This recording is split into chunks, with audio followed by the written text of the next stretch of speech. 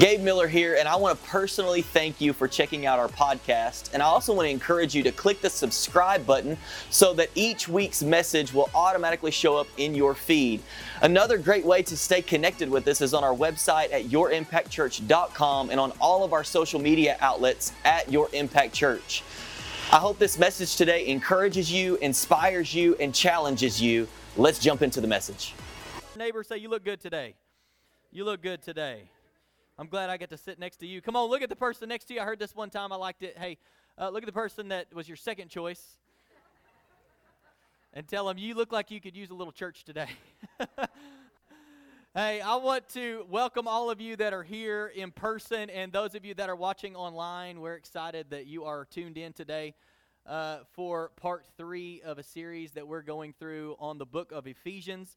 And before we get into that, I want to make mention of just a few things to give you some announcements really quickly. This coming Saturday, October the 16th at 8 a.m. right here at the church, we're going to have our men's breakfast. So if you are a man and you want to be a part of that, come on, it's great fellowship, great food, an awesome word. And so we want you to be here right here at this building at 8 a.m. this coming Saturday. It's going to be awesome.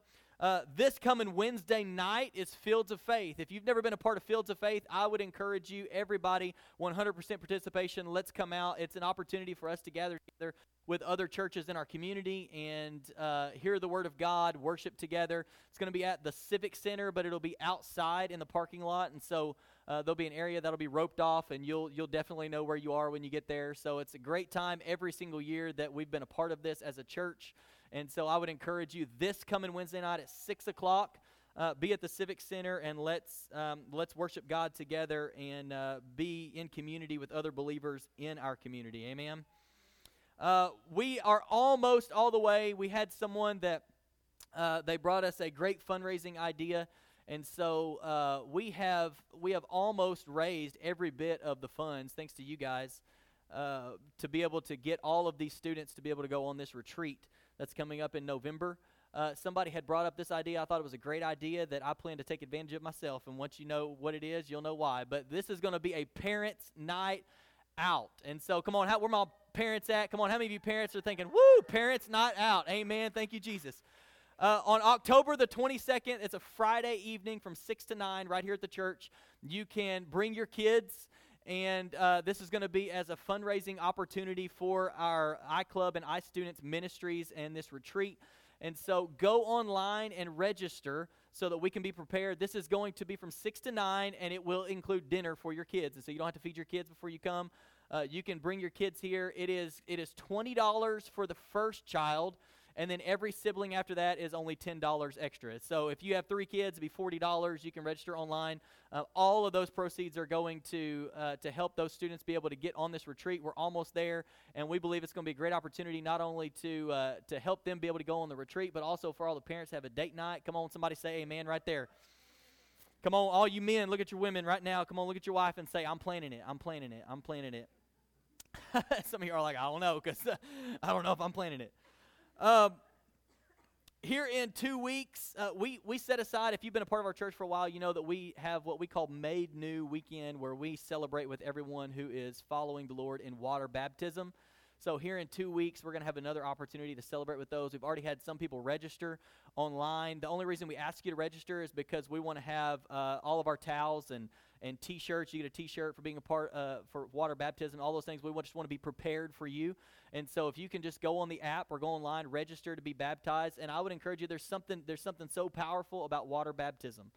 We're gonna see that here in just a moment in the message a little bit, that it's part of what Jesus even commanded us to do. And we believe that we need to follow after him and his example and be water baptized once we've believed.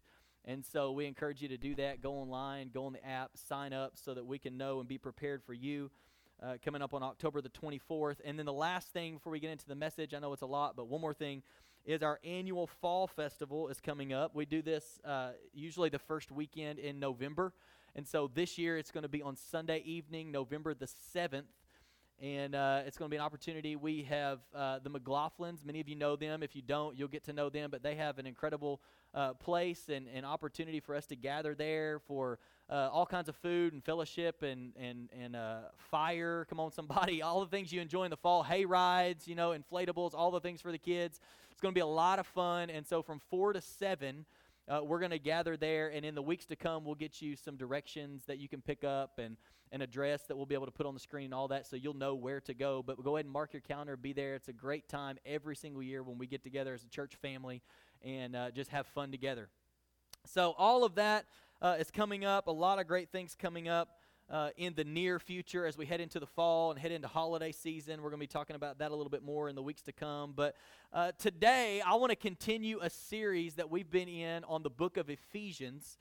And we're going to be in Ephesians chapter 3 today. But before we get into that, I want to catch us up to speed with where we've been. And I also want to remind you, hopefully you've been reading through the book of Ephesians as we challenge you to do every single week. You can read Monday through Saturday, one chapter every day, and you'll read through it in the entire week and then come talk about it and listen on Sundays and do every single week for 6 weeks and see what God would do through His Word as He speaks to you and you get into His Word intentionally. So hopefully you've been doing that, but here's the great news. If you haven't been doing that, it's never too late. Come on, somebody.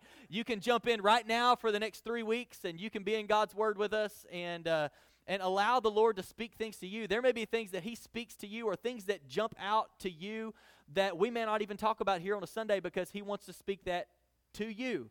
And so you need to be in God's Word, and we're encouraging you to do that. And so it's just one chapter every day that we're really pushing you and challenging you to do. But in Ephesians 1, just kind of recapping some of the statements, some of the things that we've learned so far. In Ephesians 1, we learned that God has given us everything that we need as believers. Come on, are you thankful for that? You have everything that you need as a follower of Jesus. God has sealed us with the Holy Spirit to show us that we are His as believers. We know that God wants our eyes to be open so that we can see who we are and what we have in Him, right? We talked about the eyes of our heart that Paul prayed. I just want the eyes of your heart to be opened up so that you can see these things, and that God wants us to know that Jesus has all the authority and that we are made complete only in Him. So we don't need to be searching for our completeness everywhere else. We're only made complete in the one who has all authority and who died and gave His life for you and me. Amen? And then last week in Ephesians 2, come on, Amanda, she brought an incredible message, and I love just two of my new favorite words, but God. But God. Is anybody thankful, like when you think about where you could have been had it not been for a but God moment in your life, where God came through, or somebody shared the truth with you or the gospel with you, and it just changed the trajectory of your life. It changed you from the inside out. But we discovered that we were dead, but we were made alive through Christ, through Jesus and what He did when He died for us. We saw that we're not saved by works, but we're saved for works, right? We're not saved by our works, but we're saved so that there are some things that God has already prepared for us to do, and He wants us to begin to do those things and grow in those abilities and what He's already prepared for us. Once we give our life to Him, we see that we have a new identity. We know that He tore down the wall that caused division, right, between Jews and Gentiles, but also in your heart, if you have a wall that's built up or things going on in you, I believe that God wants to tear those things down and wants to bring unity and wants to bring us together. And we discovered that although we aren't the same, God desires that we be unified, pressing on toward the same goal. And so we've kind of been pulling some things out of Ephesians each chapter, each week. And today we're going to do the same as we jump into Ephesians chapter 3. And I have 4 major ideas, if you want to call them that I want to bring out as we go through Ephesians chapter 3. And so here's the first one. If you're taking notes, I just called it God's mysterious plan. Anybody ever felt like God has a mysterious plan? You're living your life and you're like, God has a mysterious plan. I don't know. Sometimes you don't completely understand what God's plan is. But I want to talk about this for just a few moments. And so we're going to start in verse number 1 of Ephesians chapter 3. And Paul says, when I think of all this, I, Paul, a prisoner of Christ Jesus for the benefit of you Gentiles. Now I want to pause here for just a moment, because Paul is leading up to a prayer that he's going to pray for the believers, but he almost takes a pause here for like 12 verses, and he starts to talk about some things that we're going to talk about before we get into his prayer. And the first thing that I find interesting is that Paul refers to himself as a prisoner, which means he's imprisoned. And he's imprisoned for preaching the gospel. But here's the reality. Paul is imprisoned for preaching the gospel, but just not for preaching the gospel. How many of you know that Paul is not in prison just because they didn't like his accent or they didn't like the way that he spoke or anything like that? He's in prison for preaching the gospel because the gospel was working. And they didn't like that the gospel was working. And so it's not necessarily that Paul is just in prison because he's saying some things. It's because they're seeing these things that he is saying affecting people's lives. And people are being changed, and it's bringing people together. And so Paul is in prison for preaching the gospel, but ultimately it's because of the effects of him preaching the gospel. And I don't know if you've noticed or not how true it is that what God has done for you will have an effect on your life and the people's lives around you. When you begin to share what God has done in your life, it has a way of affecting other people's lives around you. When you begin to share the truth of God's word with people, it has a way of affecting other people's lives around you. So Paul's imprisoned for preaching the gospel, but it's because the gospel works. How many of you know today the gospel still works, right? He's in prison because it's working on people's lives. He was preaching, it was bringing people together. This gospel that he was preaching, it was bringing people together that according to culture didn't belong together. There was almost like, and it's kind of this way today, but when you picture it and you read through this, there's this, and you get the context, there's this separation. There's an intentional separation. Like you are this culture and I am this culture and we don't talk. You have this background and I have this background and we don't hang out together. And Paul has brought this gospel to these people, and it's bringing people together from different backgrounds because of what Jesus has done. And so it's bringing people together that culture says they don't belong together. And that's what it does in our lives today. It brings us together. This is what I love about our church. Come on. This is why we do what we do. It's people with all different backgrounds saying, you know what? We're just about one name, the name of Jesus, and we're here to praise and worship him and celebrate him no matter what our background is, and let's see what God's word says. Amen? The gospel still works today, and it will change people's lives today. Hopefully it's changing your life today. And here's what I believe. I think that the gospel has the potential to bring political parties together. Some of you are like, I don't know, Pastor. Woo, have you watched it? I don't know. I think that the gospel has the potential and the power to bring political parties together. It has the potential and the power to bring races and nationalities together. The potential and the power to bring different classes of people together. Right, where we want to separate people and create some division almost, like, well, you belong here and you belong here. The gospel brings us all together under one cause, under one name, Jesus Christ, amen? So the reason that Paul's imprisoned for preaching the gospel wasn't only because they didn't like it, but it was because it was doing things in and through people that they didn't want to happen. And so through verse 1, Paul's leading into this prayer that he's going to pray. And like I said, he breaks for about 12 verses to share about God's mysterious plan and his role in this mysterious plan. Are you with me? And so he's leading into a prayer, but he pauses and he says, hey, I need to tell you about God's plan, and I need to tell you about what my role is in communicating God's plan. And so in verse 2, he goes on, he says, assuming, by the way, that you know God gave me the special responsibility of extending his grace to you Gentiles. As I briefly wrote earlier, God himself revealed his mysterious plan to me. As you read what I have written, you will understand my insight into this plan regarding Christ. God did not reveal it to previous generations, but now by his Spirit he has revealed it to his holy apostles and prophets. And so Paul tells us that God has revealed his plan to him and that he's about to share the plan. God has shown me what the plan has always been, and now he's about to tell us what the plan is. Now, I don't know if you've ever been on one of these. Anybody ever been on a guided tour? Something, whether you were in a boat, you were in a cave, you were in the jungle. I mean, like, you were somewhere, and there, come on, how many of you know that when you're in situations like that, aren't you thankful for a guide? I was thinking back different scenarios that I've been in different situations where you're on this tour. I can remember being, when I was growing up as a kid, and we would stay a week or two in the summer with our grandparents, and they would take us, to these caves, and we would get in this little vehicle and drive through the caves, and there was a guide that would tell you what to look for and this and that. And this last year, literally about 1 month before all of the COVID stuff hit, we were blessed with the opportunity for the first time to be able to take our kids to Disney World. And so we took them, and man, we had a great time. How many of you know that if you've ever been or if you ever plan on going, not a whole lot of sleeping goes on while you're there, okay? There's just a lot to do.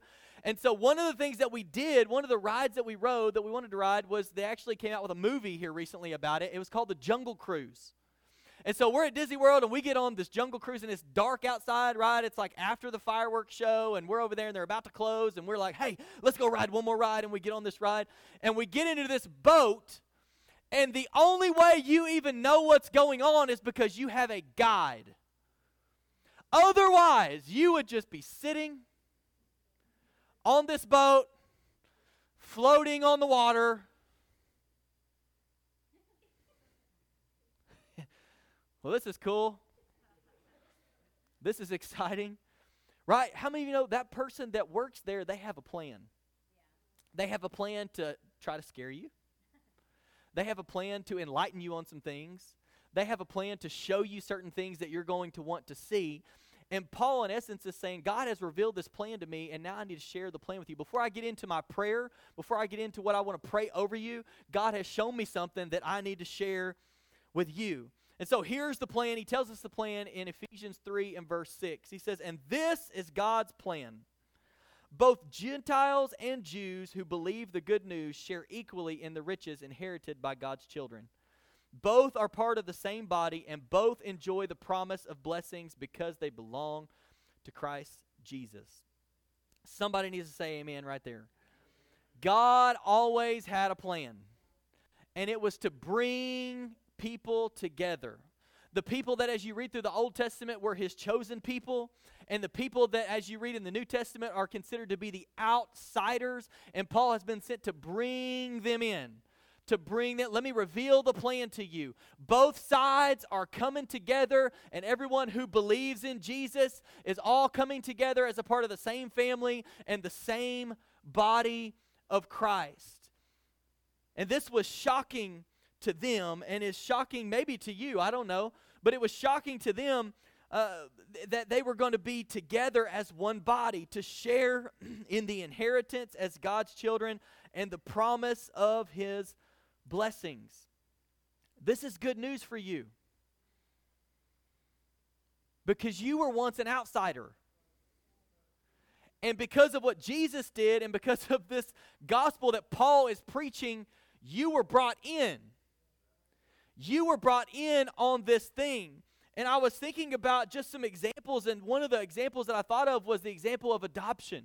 And maybe we're all pretty familiar with the idea of adoption. Maybe you have adopted. Maybe you have been adopted in your life. And it's this picture in my mind that I have my own biological kids. I have the kids that I have.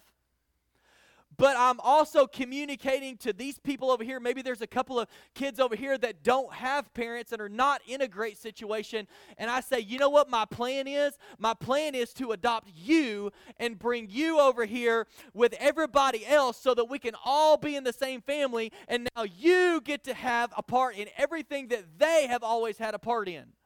Now you get all the blessings, you get all the promises, you get all of the things, all of the inheritance, and we're all coming together as one body, as one family, together. And Paul says, nobody has known this. God has not revealed this in past generations, but he told me what the plan is, and I want to share the plan with you because it's a really, really good plan. And God has already accomplished the plan. Amanda talked about this a little bit last week as well when she mentioned the verse from Ephesians 2 that tells us that God tore down the wall of hostility between Jews and Gentiles, right? He tore it down and said, hey, we're coming together as one body of Christ. And I know I mentioned it earlier, but I'm telling you, I believe that if we'll allow it, the gospel can bring people together. It has the power to bring political parties together and races together and nationalities together and different classes together and different colors together, and you fill in the blank. The gospel can accomplish it all if we'll allow it to, if we'll share it. The reason Paul was in prison was because it was working. He was in prison because it was working, and it will still work. It will still work every single time. And so we see that God had this plan, and Paul shared with us what the plan was. And then here's the second thing that I want to bring out today. It's that God's calling is a privilege. God's calling is a privilege. In fact, let's just all say this together. Come on, can we just all say this together? Say, God's calling is a privilege. Come on, say it with some conviction in your voice. Come on, God's calling is a privilege. Paul, in these 12 verses, before he gets into this prayer, he says, here's the plan. And here is my role in the plan. And he says something in verse 7, and I want to go ahead and read verses 7 through 12 all together. He says, by God's grace and mighty power, I have been given the privilege of serving him by spreading this good news. Though I am the least deserving of all God's people, he graciously gave me the privilege of telling the Gentiles about the endless treasures available to them in Christ. I was chosen to explain to everyone this mysterious plan that God, the creator of all things, had kept secret from the beginning. God's purpose in all this was to use the church to display his wisdom in its rich variety to all the unseen rulers and authorities in the heavenly places. This was his eternal plan, which he carried out through Christ Jesus our Lord. Because of Christ and our faith in him, we can now come boldly and confidently into God's presence. See, Paul's calling was to reach the outsiders with the love of Jesus and bring them in. He says, this is what God has called me to do. This is what God has sent me and commissioned me to do. He says that God has called him to explain this plan, and that this plan was already carried out by what Jesus did for us. And we've talked about it before, but I believe that we all have one calling and one purpose, but at the same time, individual giftings and purposes that we use in the process. So if we look at Matthew 28, the Great Commission, verses 18 through 20, let's look at that together. Jesus came and told his disciples, I have been given all authority in heaven and on earth. Therefore go and make disciples of all the nations, baptizing them in the name of the Father and the Son and the Holy Spirit. Teach these new disciples to obey all the commands I have given you, and be sure of this, I am with you always, even to the end of the age. We all have this. Listen to me. This is not the pastor's job. This is not the elder's job. This is not the deacon's job. This is everybody's job. This is what we're all called to do. I'm included in that. The elders are included in that. Deacons are included in that. You are included in that. We are all included in what Jesus said, hey, I am commissioning you before I go back to heaven. This is what I want you to do. And basically, we can say it in the simplest terms that this is a calling and purpose for every single one of us as followers of Jesus to make disciples, baptize them, and teach them to obey his commands. Make disciples, baptize them, and teach them to obey his commands. Why are you so passionate about people being water baptized? Because Jesus said, make disciples, baptize them, and teach them to obey everything that I have commanded you.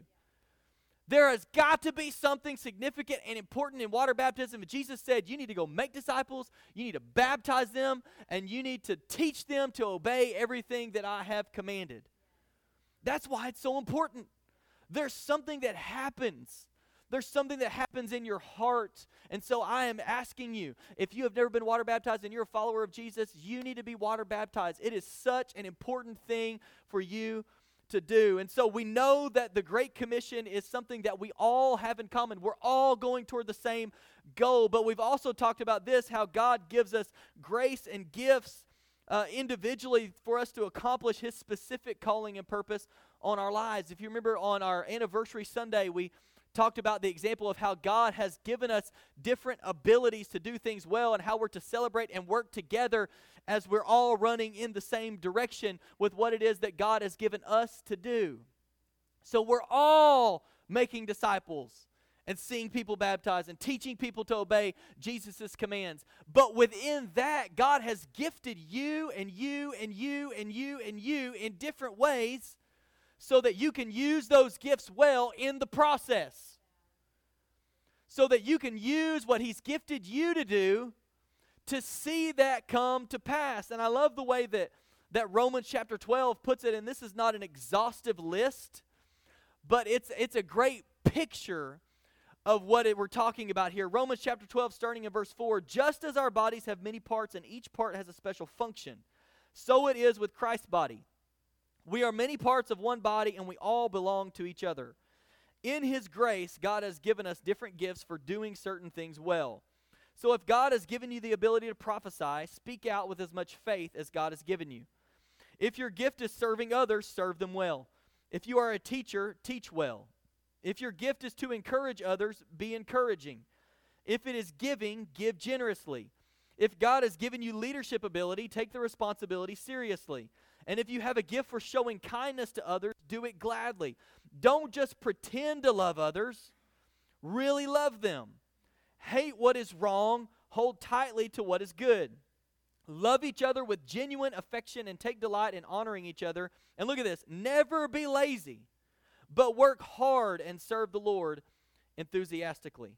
So not only do we have one race that we are all running, that Jesus Himself said, this is what I need you to do. This is what you are called to do. But within that, everybody has a different gift and a different talent, different ability that has been given to you through the Holy Spirit, so that in that process, you can use your gift and your talent, whether it be serving, whether it be hospitality, whether it be prophesying, whether it be building up, whatever it is. Come on, it's not an exhaustive list, and you can see other places in the Bible where there are gifts that are mentioned, but that you would use your gift in the process to build up each other, to serve each other well, to love other people well.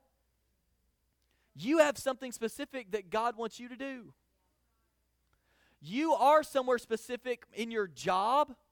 Come on, you're not there by accident. You're there because God has something for you to do. You don't live where you live by accident. It's because God has something there for you to do. You're not in the family that you're in by accident. It's because God has something there for you to do, and He has gifted you and given you the ability to do it. And so we've got to tap into what is it that God has gifted me to do. That's one of the things that we want to help you with. They went through it today in next steps. And step number 2 is taking a spiritual gifts assessment. Like, hey, how has God wired me? What are the things that are in me that I may not even know are in me that God wants me to begin to use to serve other people? It's important. Paul saw what God had called him to do as a privilege. He said, this is a privilege. Let me ask you this question this morning. Do you see what God has called you to do as a privilege or a burden? If you were to stop and think for a moment, do you feel like, do you interpret what God has called you to do as a privilege and an opportunity to serve Him, or a burden? We could even say it this way, or an inconvenience. Is what God has called you to do an inconvenience to how you want to live your life? Because Paul says it's a privilege. Paul's in prison. He's in prison saying it's a privilege to be able to share the good news. It's a privilege for me to be here and to be able to preach to these people and to be able to write these letters and do all these things, because this is what God has called me to do. And no matter how difficult it is, what God has called me to do, it's always a privilege. The next verse, verse 13, it says, so please don't lose heart because of my trials here. I am suffering for you, so you should feel honored. And I put this one alone by itself because there was something I wanted to point out that the Lord asked me when I read this verse that I want to ask you. Paul says, don't lose heart because of my trials here. He says, I'm suffering for you, so you should feel honored. Let me ask you this question. Would you be able to say to someone or a group of people that they don't need to lose heart because of what you're going through, even though you're going through what you're going through because you're trying to help them? Paul says, I'm suffering for you. I'm doing this to help you. So don't lose heart because of what you hear is going on here. I'm doing this for you. You should feel honored because I am suffering for you. We could ask it in this way. Are you willing to endure suffering for the benefit of others? Paul was. He said, you know what, if the calling on my life includes suffering for the benefit of other people that need to hear the gospel, it's a privilege. It's a privilege. Can you say the same thing? Am I willing to endure suffering and hardship and trial and persecution because my calling involves helping other people, I think it's important. Paul says to these believers, he says, you should feel honored and not lose heart because I am suffering for you. And then Paul gets into the prayer that he's been leading up to since verse 1. He kind of paused for 12 verses and said, this is what his plan is. This is my role in it. This is why it's so important. And then in verse 14 he says, when I think of all this, I fall to my knees and pray to the Father, the creator of everything in heaven and on earth. I pray that from his glorious, unlimited resources, he will empower you with inner strength through his Spirit. Now I want to pause here, because the first thing that I notice in this is Paul says, I pray that from his glorious, unlimited resources, he will empower you with inner strength through his Spirit. The first thing that I notice is that God has unlimited, glorious resources.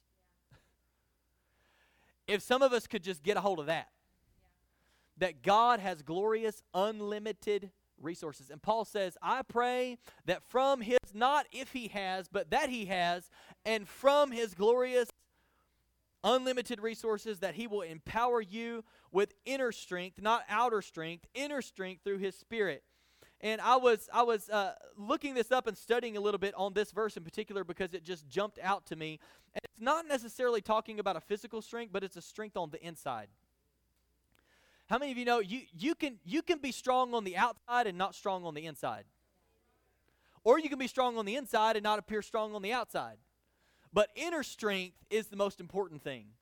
And Paul is praying, he says, listen, God is able. God has the unlimited resources to empower you on the inside, give you inner strength. And so these two words that I want to point out, and I want us to take notice of in verse 16, the first one is Greek word that we translate as empower in this translation. And it's the word, maybe you've heard this, it's dunamis, which means miraculous power or ability. Miraculous power or ability. So he's saying, I pray that God in his unlimited resources, that he's going to give you miraculous power and ability. Miraculous power and ability. And then the second word is the word that we translate as strength. And it's a word that means to prevail by God's dominating strength. He says, here's what I want to give you. I want to give you miraculous power and ability so that you can prevail by God's dominating strength. It's a strength that I'm going to give you on the inside. We could say it this way, if we just added all these words in, by his unlimited resources, God is going to give you miraculous power and ability on the inside so that you can prevail by his dominating strength through the Holy Spirit. It's his dominating strength, and it's his miraculous power and ability, and he wants to give it to you and put it inside of you so that you are strong on the inside, so that you can prevail in all things. No matter what trial, no matter what tribulation, no matter what you have to endure, no matter what suffering, no matter what happens in your life, that you have an inner strength that only comes from God. Come on, somebody needs to say amen right there. Here's the third thing that I want you to notice.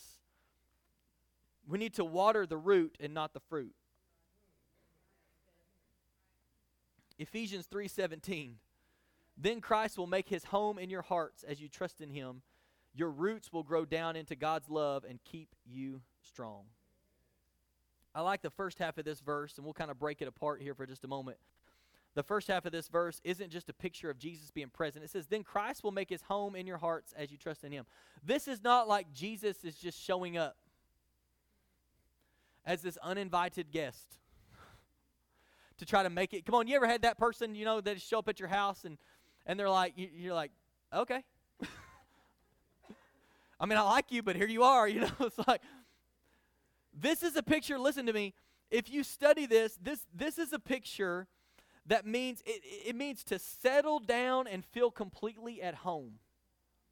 It means that Jesus is going to settle down and feel completely at home in your heart as you trust him. How many of you ever had the friend that you've gone to their house and you were able to settle down and felt completely at home? I mean, you walked into their house and it was like, I just feel like I'm in my own house here.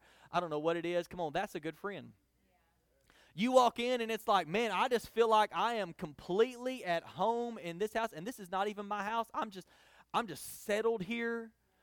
I'm at home here. I'm at rest here. Can I ask you a question? Does Jesus feel that way about your heart?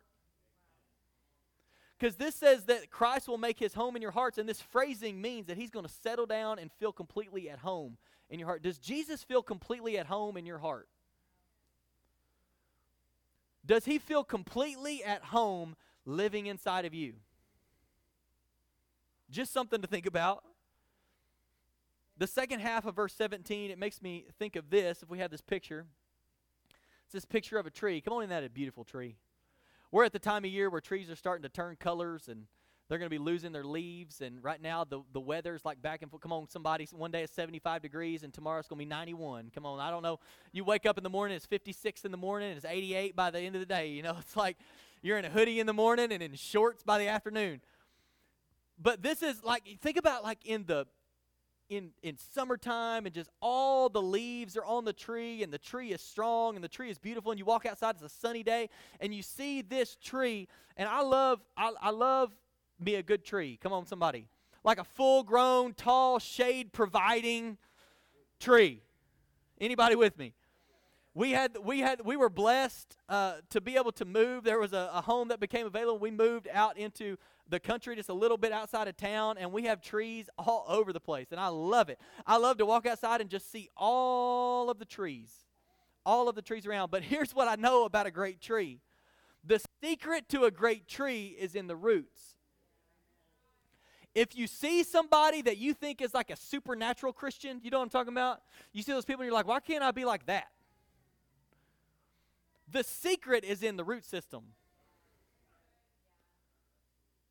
And some of us are too busy trying to water our fruit. We got that one apple just hanging out there and we're like, I need some more apples. And we're trying to water the fruit and we're not focused on the root.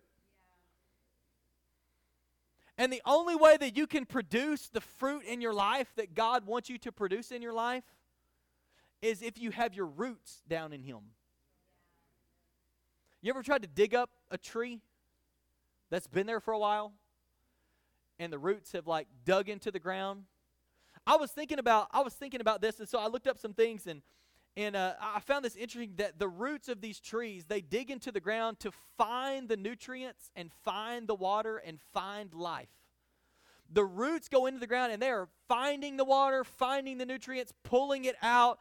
The roots wrap themselves around rocks so that they can be firmly established to be able to withstand storms. I found this interesting, that in the drought, the roots will dig deep to find water.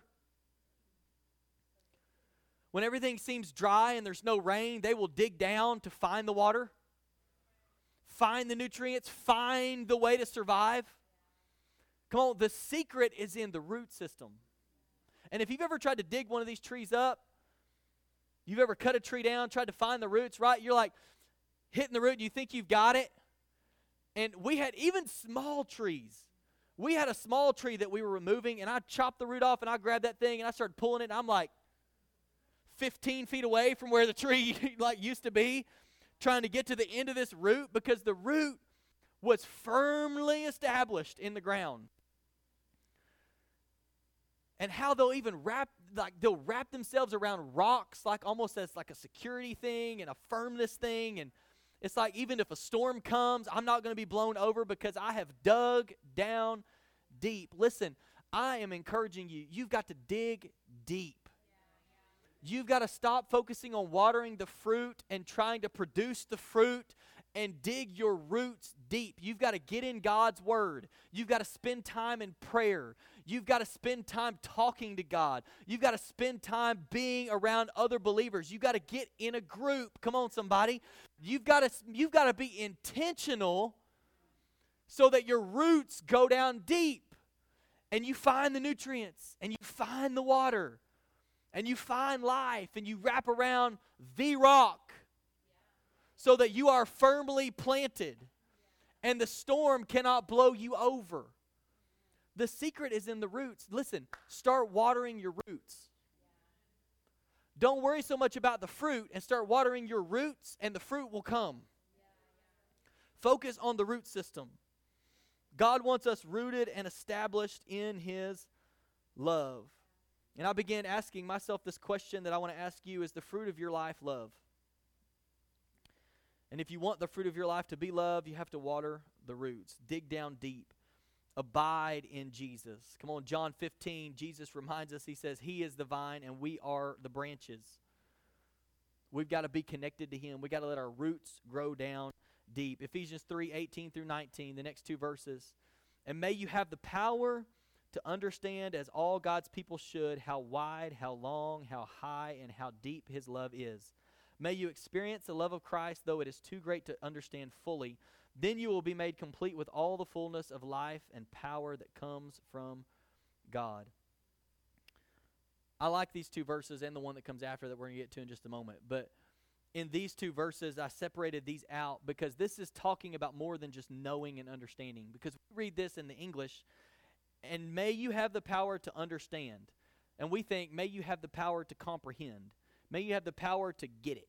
May you have the power. And if you study this phrasing, it actually means to lay hold of and make your own. This means to wrap your brain around it and grab hold of something that is so great to really fully understand. This is something that can only truly be known and understood by experience. And anybody ever used the phrase or heard the phrase, some things are caught, not taught? This is a perfect picture of this verse. Because if you study the word for understood or understand in the Greek, this word can also be translated as caught or catch. And Paul is saying, I pray that you have the power to catch it.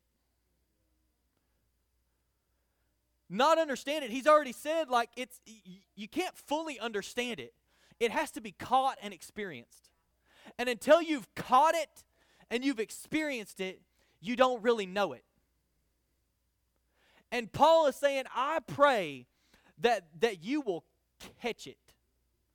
That there will be something that happens, that God will become so real to you, that you will see him so at work in your life, that you will experience and you will catch how much he loves you.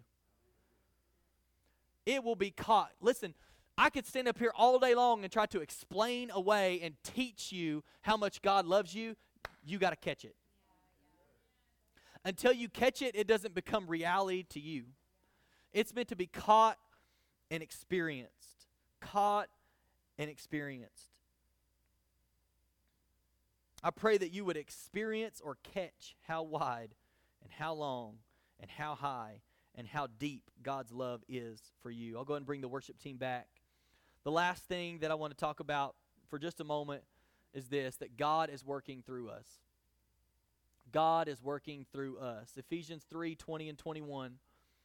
Now all glory to God, who is able through his mighty power at work within us to accomplish infinitely more than we might ask or think. Glory to him in the church and in Christ Jesus through all generations forever and ever.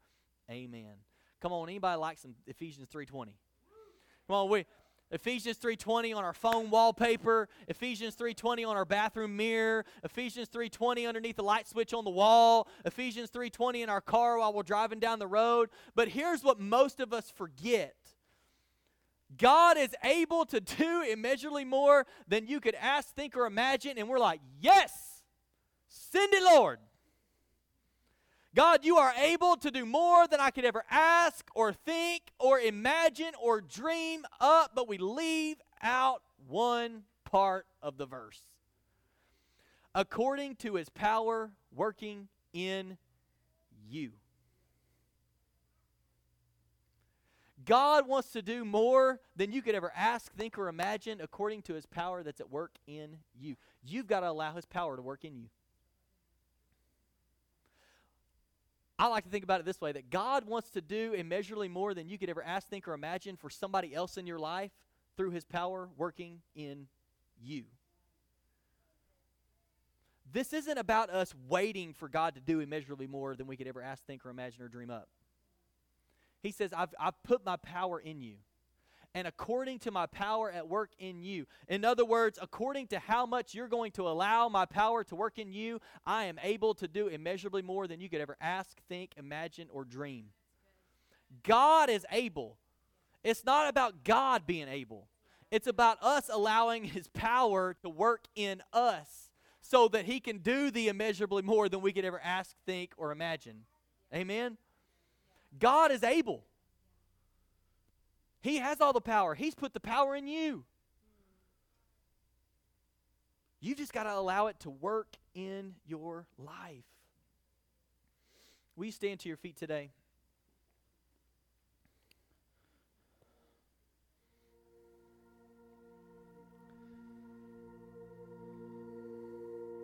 Come on, I hope this is helpful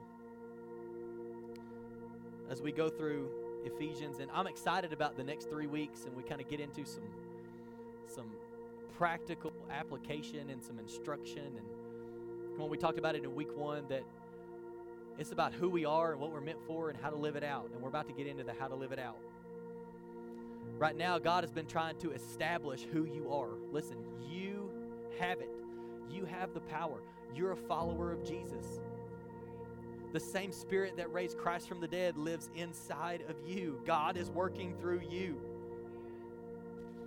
So what do we know from Ephesians chapter 3 before we pray today? We know that God has always had a plan, and that plan is to bring people together into His family. God has always had a plan. One of the verses we read said it's eternal plan. It has always been there. God has never said, oh no.